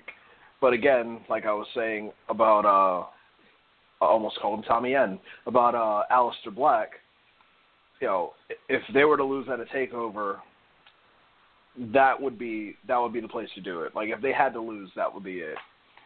I can't choose. I really can't. And it sucks because I want to say in my heart of hearts, Ember Moon gets the win. But I can't see Asuka losing. I honestly can't. Yeah, I don't either. They've built something, and I think they're going to keep on going with it. So, unfortunately, Ember Moon loses. At least that's what we think. Who knows? Maybe there could be a giant upset, and Asuka will transition to Maine after that. I don't know. Oh, most of the time, like Chris has pointed out. What's up? So I did a little research just now on the Authors of Pain. One is Albanian and one is Canadian. What? Yeah. I wonder what his nationality is. Like, he doesn't. He's maybe a giant Eskimo. I'm not 100% sure, but what matters is those guys are scary as hell looking. I would not want to meet them in a dark alley. Everyone says that concept. Like, who the hell would you want to meet in a dark alley? Anyways, Bobby Roode versus Drew McIntyre. Yeah. Anyway, so basically they set this up. Bobby Roode's going to be going against Drew McIntyre regardless. Roderick Strong is going to be going against Bobby Roode the following week on NXT. Sounds good to me. 2 times Bobby Roode could win or lose. I'm assuming he's going to win both, actually. I'm pretty sure he's going to beat Drew McIntyre, retain the title, and maybe lose to Roderick Strong. I don't know. Probably just beat both of them. But I think Roode is going to win at least at TakeOver against Drew McIntyre. So, sorry, Drew. You got to go. Chris, what do you think? Who's going to win the championship? I feel like Bobby Roode's still going to hold it because he's the biggest name on NXT right now. I think he's the biggest draw. You're biased. I am a little biased. I do think he is the biggest draw, though, on NXT. That theme song alone gets him like 1 million hits on YouTube, bro. That being said, I feel like it's going to be a good match, and he's probably going to win with similar to the Itami match where he barely escapes and then hits some DDTs for the win. I think that's kind of how it's going to go. And then he might beat Roderick, and then it sets up a number 1 contenders match between Drew and Roderick later down the line. So I feel like that's going to go. I feel like if they're going to change the title on this show, it'll be the tag titles, and then the other 2 will just kind of sit on the champion. How do you feel, Thomas? Who's winning the championship on Saturday? I'm tired of Bobby Roode. I never thought I'd say that, but I'm tired of Bobby Roode as champion. It doesn't do anything for me anymore. Like, it was cool at first. It was great when he first won it. It was great his first couple of defenses. But now I feel like the reign has lost its luster. Same thing with Jinder Mahal on the main roster. I feel like it was a nice novelty. It was something different, and now it's run its course. So with that reasoning, I have to go with McIntyre. All right. Well, we'll see. Who knows? I mean, Drew McIntyre has definitely got the look for championship material, and if he's aggressive and he talks like he's talking to the Scottish Army, like they're about to go into war, I'm sure he'll be fine. But I still think Bobby Roode's probably going to win. They really need to take him to Maine soon. My God, they're going to keep him at NXT the whole entire time. Just be like, just kidding, man. You get to retire now. Wait, what? All right, guys, let's go into this wonderful SummerSlam. With 30 minutes left, I think I can do this. I know I can do this. Don't worry about it. I'm going to ask for permission to skip Big Show versus Big Cass and Randy Orton versus Rusev, because I personally don't give a shit. But if you'd like, we can go over them. We have enough time. I'm just wondering. I'll just say Cass, and I'll say Rusev. I am going to agree with you, actually. I think we're on the same page of that. I think Rusev and Cass. All right, guys, that's all that's really going to happen. They'll figure this out, and then Enzo Amore is probably going to end up on 205 Live in about a week. If not, thrown out of a bus again from Roman Reigns. Who knows? Color commentator Enzo. Color commentator. That's what he needs to do on SmackDown. Well, that's a quick way to lose ratings.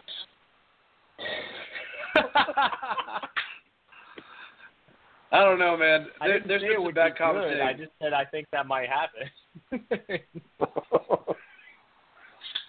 Sometimes when Corey and Booker T go back and forth, I feel like one of them is going to kill the other. Because usually, like, Booker T says something and it's random and out of nowhere, And then Corey kind of makes fun of him and goes, "Thanks, Book. That was really good," or something like that. And I'm like, God, I would not act like that to Booker T. I feel like he'd backhand the shit out of me.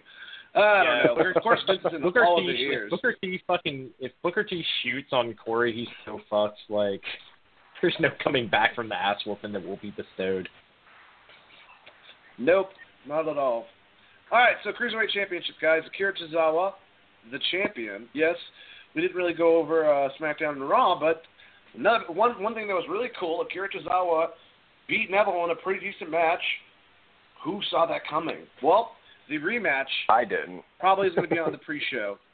I didn't. I was surprised. I believe it's on the pre-show.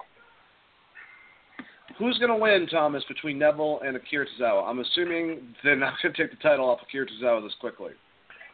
Oh, they might. WWE has done it before, and they'll do it again. You know, that is a good point. I feel... Pretty? Oh, so pretty. I feel like Neville might win it back. Like, in some fucky way. Like, I'm not exactly sure how, but I think Neville wins the belt back. God, Neville's another one, like Bobby Roode. He's not as old or anything like that. I just think he could be doing a lot more than holding up 205 Live with his short but very, very veiny, muscular arms. Now that I'm not talking about veiny, muscular arms, Chris, who's going away with the Cruiserweight champion? Akira Tozawa or Neville? I think that Akira Tozawa is going to win, but it's going to be because Neville loses his cool with Titus O'Neil and just beats the shit out of Titus O'Neil. That's what I think is going to happen. Is that Neville just loses his fucking cool and gets into a fight with Titus O'Neil, and that's how they bullshit us out of the finish, and then they set something up for 205 or the next pay-per-view. Wow. I mean, that would be entertaining, that's for sure. I feel like that's not going to be good for Neville to start a fight with Titus O'Neil, but Neville is a very clever wrestler, so we'll have to find out. All right, guys, John Cena versus Baron Corbin. Another thing that happened on SmackDown, Baron Corbin now might have the worst luck for Money in the Bank win. He came down to the ring to fuck with Cena. Jinder Mahal was definitely destroyed. I thought, now I got to give it to WWE, I thought Corbin was going to leave. I thought that he wasn't going to realize what an opportunity he had. Then, halfway up the ramp, he does the cartoon, what? And goes back in the ring just to get rolled up by Jinder Mahal and lose the Money in the Bank. So now we got John Cena, who is making fun of him the whole entire time. People were screaming dumpster fire versus Baron Corbin. I don't know. I still think Baron Corbin might win, but it'd probably be dirty. Most likely John Cena is going to win, especially if the rumors are true that he's pissing off people in the back. Thomas, I know that Baron Corbin is very dear to your soul. How do you feel about this? I love Baron Corbin. I do give the win to Cena, though. I give the win to Cena. It's one of the big four pay-per-views. It's got to be Cena. But like it's heartbreaking to see how far Corbin has come, and for that to just get robbed from him. Like honestly, what I truthfully thought, had they not done the cash in last night, was that Corbin was going to hold on to it. He was going to lose to Cena. Nakamura was going to win against Jinder Mahal, and then Corbin cashes in against Nakamura to continue what they were doing. Like, that's honestly what I thought. But now, like, it just throws everything off. And to me, it throws everything off because now there's no purpose. And I felt this way when Cena lost his Money in the Bank, too. It was like, what was the point of putting Money in the Bank on them just for them to not be successful? I mean, yeah, I know it was made as a guaranteed win, but when you started adding in factors like, you know, them not being successful, which don't get me wrong, when it was first done, when Cena didn't cash in, it was a pleasant surprise. But, like, for a young star like Corbin, he needed that. Like, he had so much momentum after that, and now it's gone. So Cena wins, but I'm not happy about it. Wow. I now feel pretty bad for Baron Corbin. It's very true. I don't know. At least he's not Mr. Kennedy. I don't know. I'm trying to like find an optimistic center. Chris, who's gonna win? Cena, Baron Corbin. Cena's gonna sell the entire match and then win. He's gonna try to make that kid look strong, and he's still gonna get the win because Cena needs a win right now. He can't take another loss. So I think Cena's gonna win. I agree with Thomas. I feel like that he pissed somebody off and he got a roll-up pin, and that gets heat on Jinder. It does. But at the same time, it's kind of a dumb spot for your Money in the Bank briefcase because the entire thing is you build programs around that, and they just kind of fuck the pooch on it. If they were going to do that, they should have just gave it to Nakamura to begin with or AJ Styles to begin with. Yes. But whatever. I mean, Cena. I don't think Cena's going to lose this. It would be bad for Cena if he lost this match. Like, really bad for Cena, and I don't think it would help Corbin because they're like, you're the guy that got rolled up by Jinder Mahal. Lols. That's just how I feel. Like I said, though, his finisher is fucking slick as shit. I love Baron Corbin's finisher. I forgot what it's called, but we'll find out, like I keep on saying, on Sunday. Let's move to the Raw Tag Team Championship. It's Sheamus and Cesaro, versus Dean Ambrose and Seth Rollins, who, after fisting each other for hours and wondering where their relationship was going to go, they figured out they're finally in. Wait, that's not what happened? Oh, okay, never mind. So yeah, the part of the Shield's back together, guys. It's only 2/3 of it, but we got a part of it. So, do we see Dean Ambrose and Seth Rollins taking the championship titles from two other guys that shouldn't be in a tag team and on probably main card style shit? But because of the brand split, we're kind of fucked on that. What do you think about that, Chris? I think that Seth Rollins hits a V-trigger and then Dean Ambrose hits him with the dirty deeds and rolls the guy on top of him for the pin, and Sheamus and Cesaro retain. And I'm calling the move the V-trigger because it's obviously the fucking V-trigger. Yeah, it's basically part Rainmaker, part V-trigger. You know, it's the setup of the Rainmaker with the V-trigger. But then again, the V-trigger is just the knee to the face. So it's the rain trigger that Omega does. The rain which trigger, Omega does that. Yeah, exactly. He's gonna hit a V-trigger and then get fucking double armed. Oh, okay. I love Kenny Omega, but like I've said before, I've seen him do the Styles Clash. I've seen him do the King Shasha before. He likes to, yeah, but those are both shit. They're former members of the Bullet Club who passed, so to speak. Not Nakamura. Not Nakamura. Well, Nakamura got beat by AJ. He got pushed out by AJ. That was the entire thing. Yeah. In storyline. So now, Omega's taking it over. So the fact that he used those moves is just building on their storyline within the Bullet Club.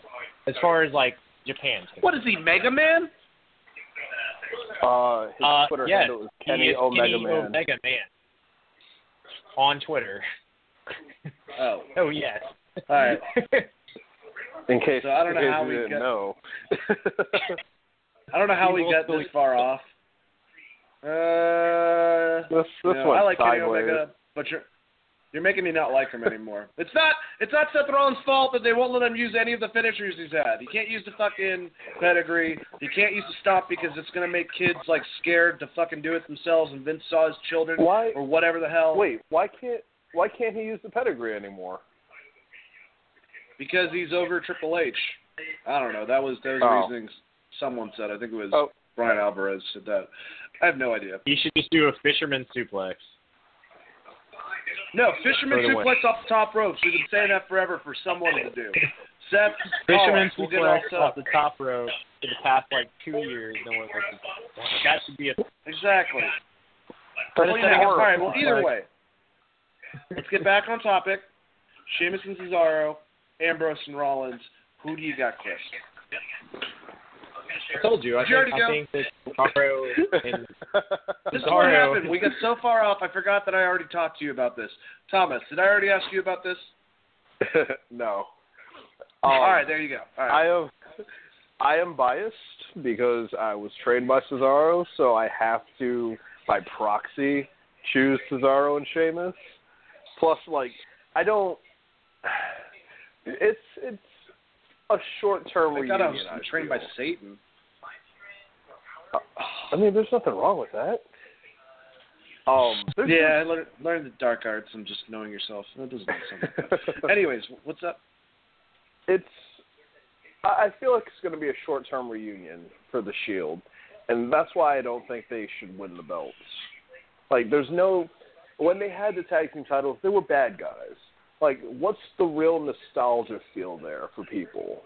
It's like, yeah, they're good guys now, but who cares? It's not going to mean as much. I can see that. That's the way I see it. I'm hoping that Ambrose and Rollins do it because it'll be something different. I'm kind of getting stale with Sheamus and Cesaro having the titles, honestly. It's nothing to do with them.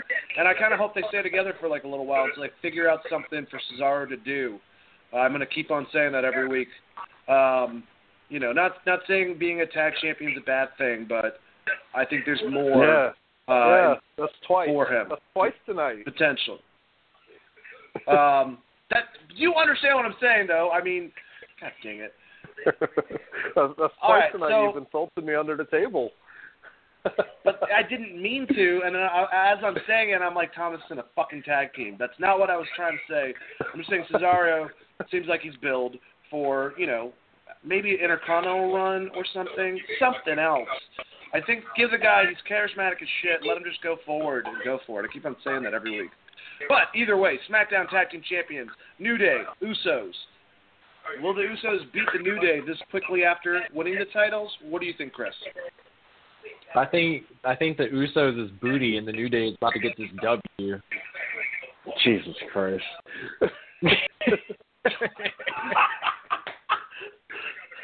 All right. Well, I think the New Day's actually. I think they're going to win. Thomas, what do you think? I also think the New Day will win, but I would have never phrased it like that. Have you met Chris? Well, dude, Lord. New Day rocks. Get out, you're fired. Dude, Dave rocks. Wait, you can't fire people. This is my podcast. Anyways. Tom, you're taking over. My boy, I'm never. From now on, I'm never picking against Xavier Woods again. So, heads up. Future prediction: Xavier Woods always going over. Not mad. So guys, no, not at all. SmackDown Women's Champion Naomi versus Natalya.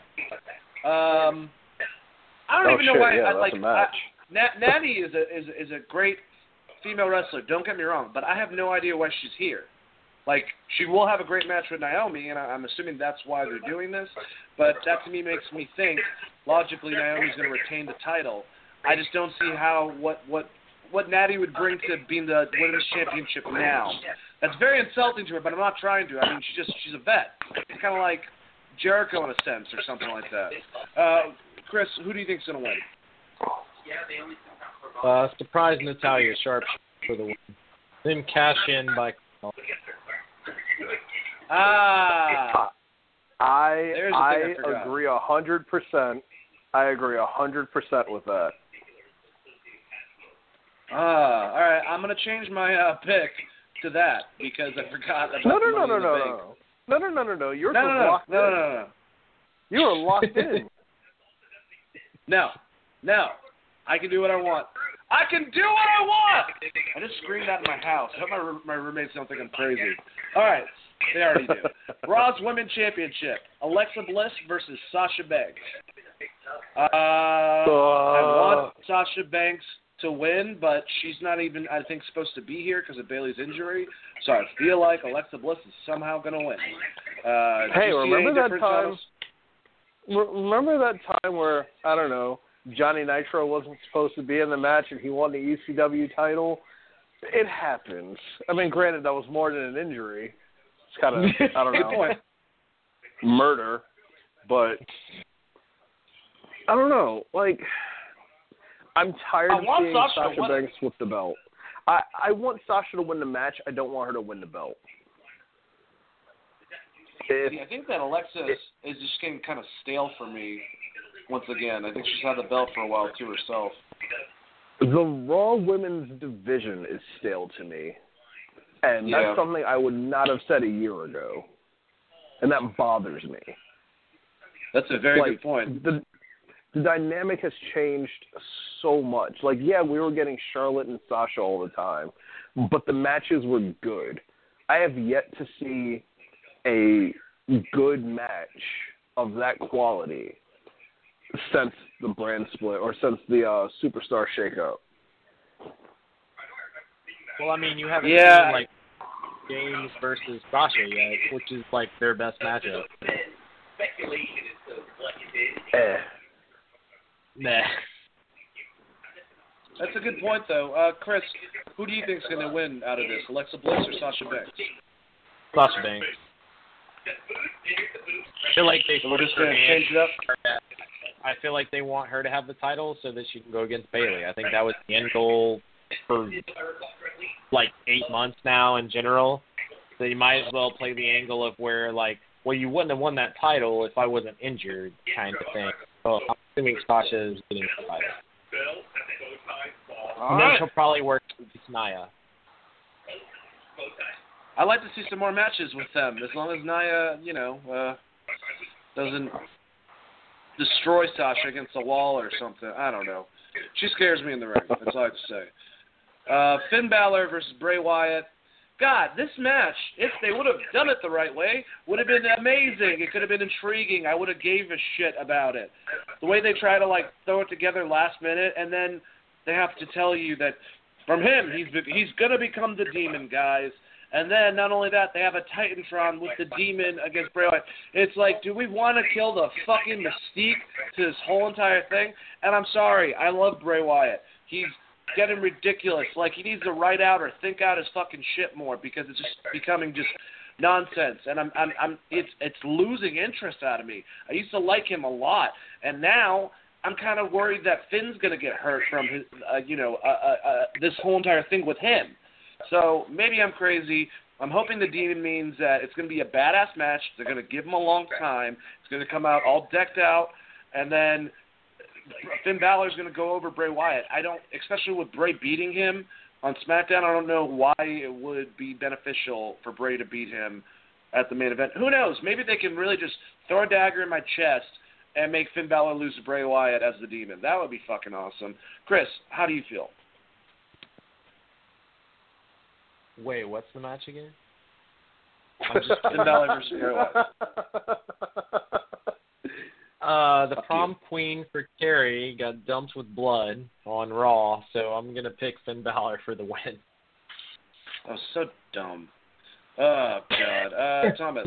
I hate talking about Bray Wyatt. He's so, like, his entire gimmick is so stale, so bad. When he cuts a wrestling promo, he never once makes it back to whatever the match is. It's just him rambling. Like, at least with Raven, he fucking always made it back to what the point was. And I feel like with Bray, it's just like he talks in circles for like 20 minutes. And hey, man! Exactly. So I like Bray. I think he's pretty good in the ring, and he's really good at cutting promos. I just think at some point you got to get back to like what the actual point is, which is like, I want to beat Finn Balor's ass for this reason. And I don't think he ever gets there. So I feel like Finn Balor's going to win, and then also they dump blood on his head, so I don't know, he's going to come back with mutant powers. So probably Finn Balor's going to cut the lights on like 85 times and fucking shoot lasers out of his eyes and get this win. It's my assumption. Oh, great. So he's the Undertaker now. Mm-hmm. Pretty much. No, everyone's the Undertaker. Roman Reigns the Undertaker, Bray Wyatt, Aleister Black, Finn Balor, and Mae Young. All of them are the Undertaker. And he plays Thomas. Who's gonna win, Balor, Wyatt, or Mae Young? Oh, there you go. Well, shit.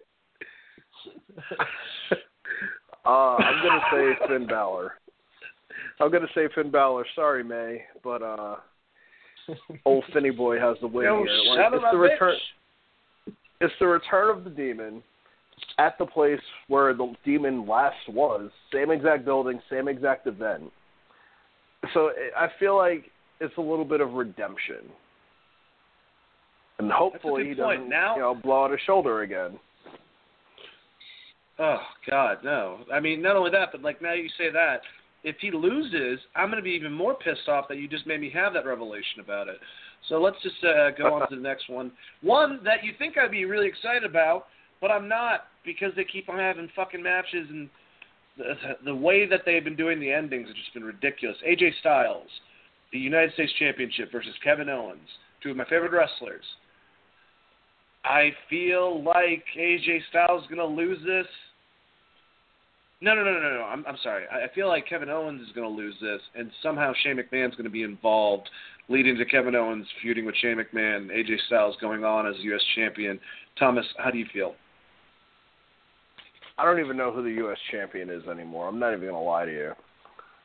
AJ Styles. Like, I've lost. Oh, you're making a joke. AJ's such an idiot. No, I was serious. I was completely serious. Like, I've lost track over the last month who the United States champion was. Like, I don't know, man. Like, I wish I cared more, because this is a really good match on the card. I just don't care. I don't care about this match.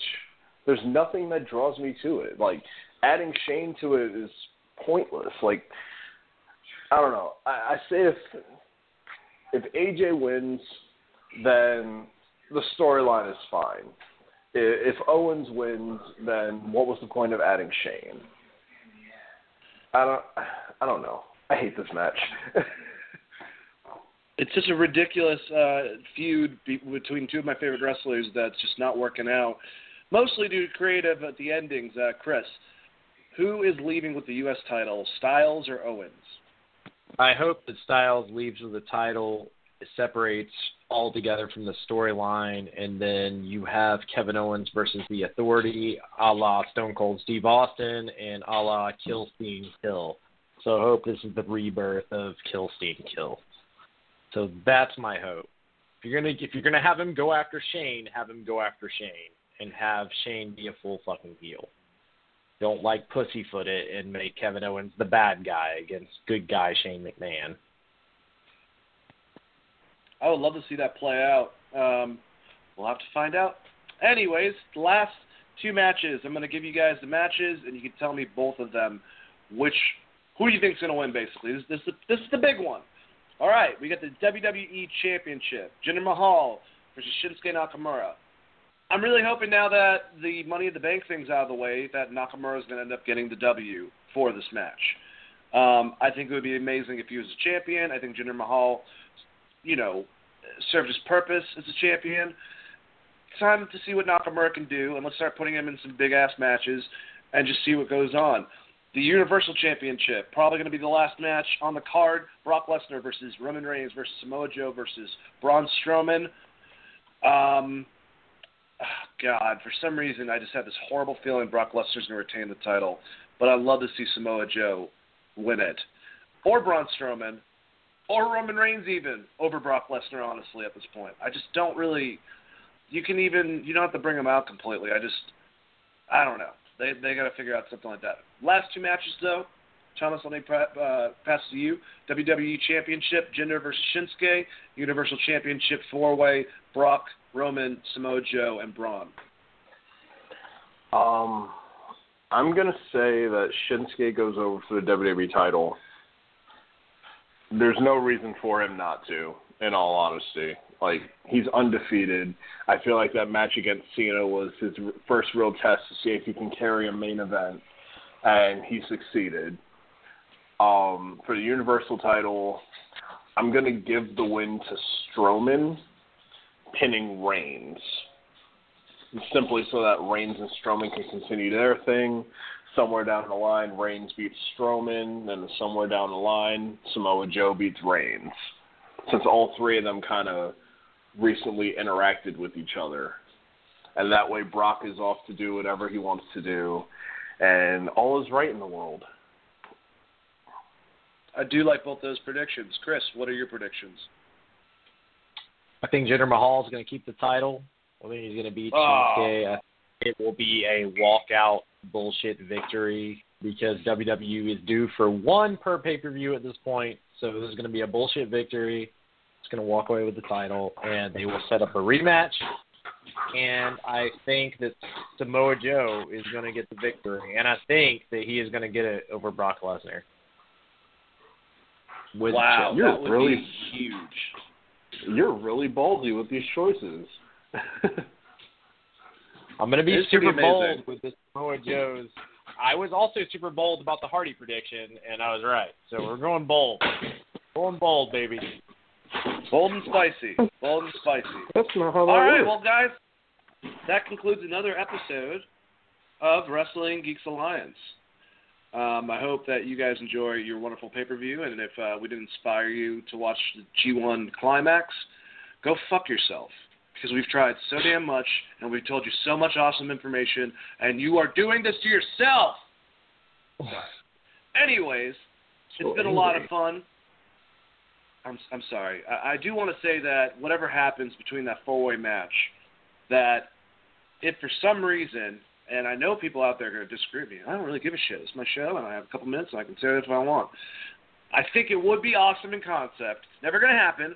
If Rollins and Ambrose won the tag titles, whatchamacallit, completely separately without any help, Roman won the title, and the next day they just showed up through the audience as S.H.I.E.L.D. I don't think it's going to happen, but I'm just throwing that out there because I fucking can. Anyways, I'm going to pass it to Chris so he can make fun of me first and sign off. Chris, my co-host, my deodorant to my armpits. Thanks, man, for always coming on the show, and say goodbye to the wonderful audience. Go watch every Naito, every Tanahashi, and every Omega match in the G1, and pay close attention to Juice Robinson and Evil. And also Dane's predictions completely fucking terrible. No one wants to see the Shield anymore. Thomas, plug something. Let's go. Oh, Jesus. You guys can follow me on Twitter at Project Brewington, PRJCT Brewington, and on Instagram at Project Brewington. Yeah. IndyCard Mafia, hashtag it. You know, I don't appreciate that, Chris. It's a fucked up accusation. Anyways, thank you guys for listening to another wonderful episode of Wrestling Geeks Alliance. Hope you guys have a wonderful night. Keep on listening every Wednesday at 8 o'clock. We have a new episode. Definitely be bringing Thomas on more in the future. My good buddy Phil. Other guests to discuss professional wrestling and everything with it. And Christopher Ray Patton, good guy, but my prediction's awesome. That's all I have to fucking say. Anyways, you guys have a good one. It's been a fun show. Definitely going to be seeing you more. And we don't have a show this Saturday on the other show. All right. Peace out.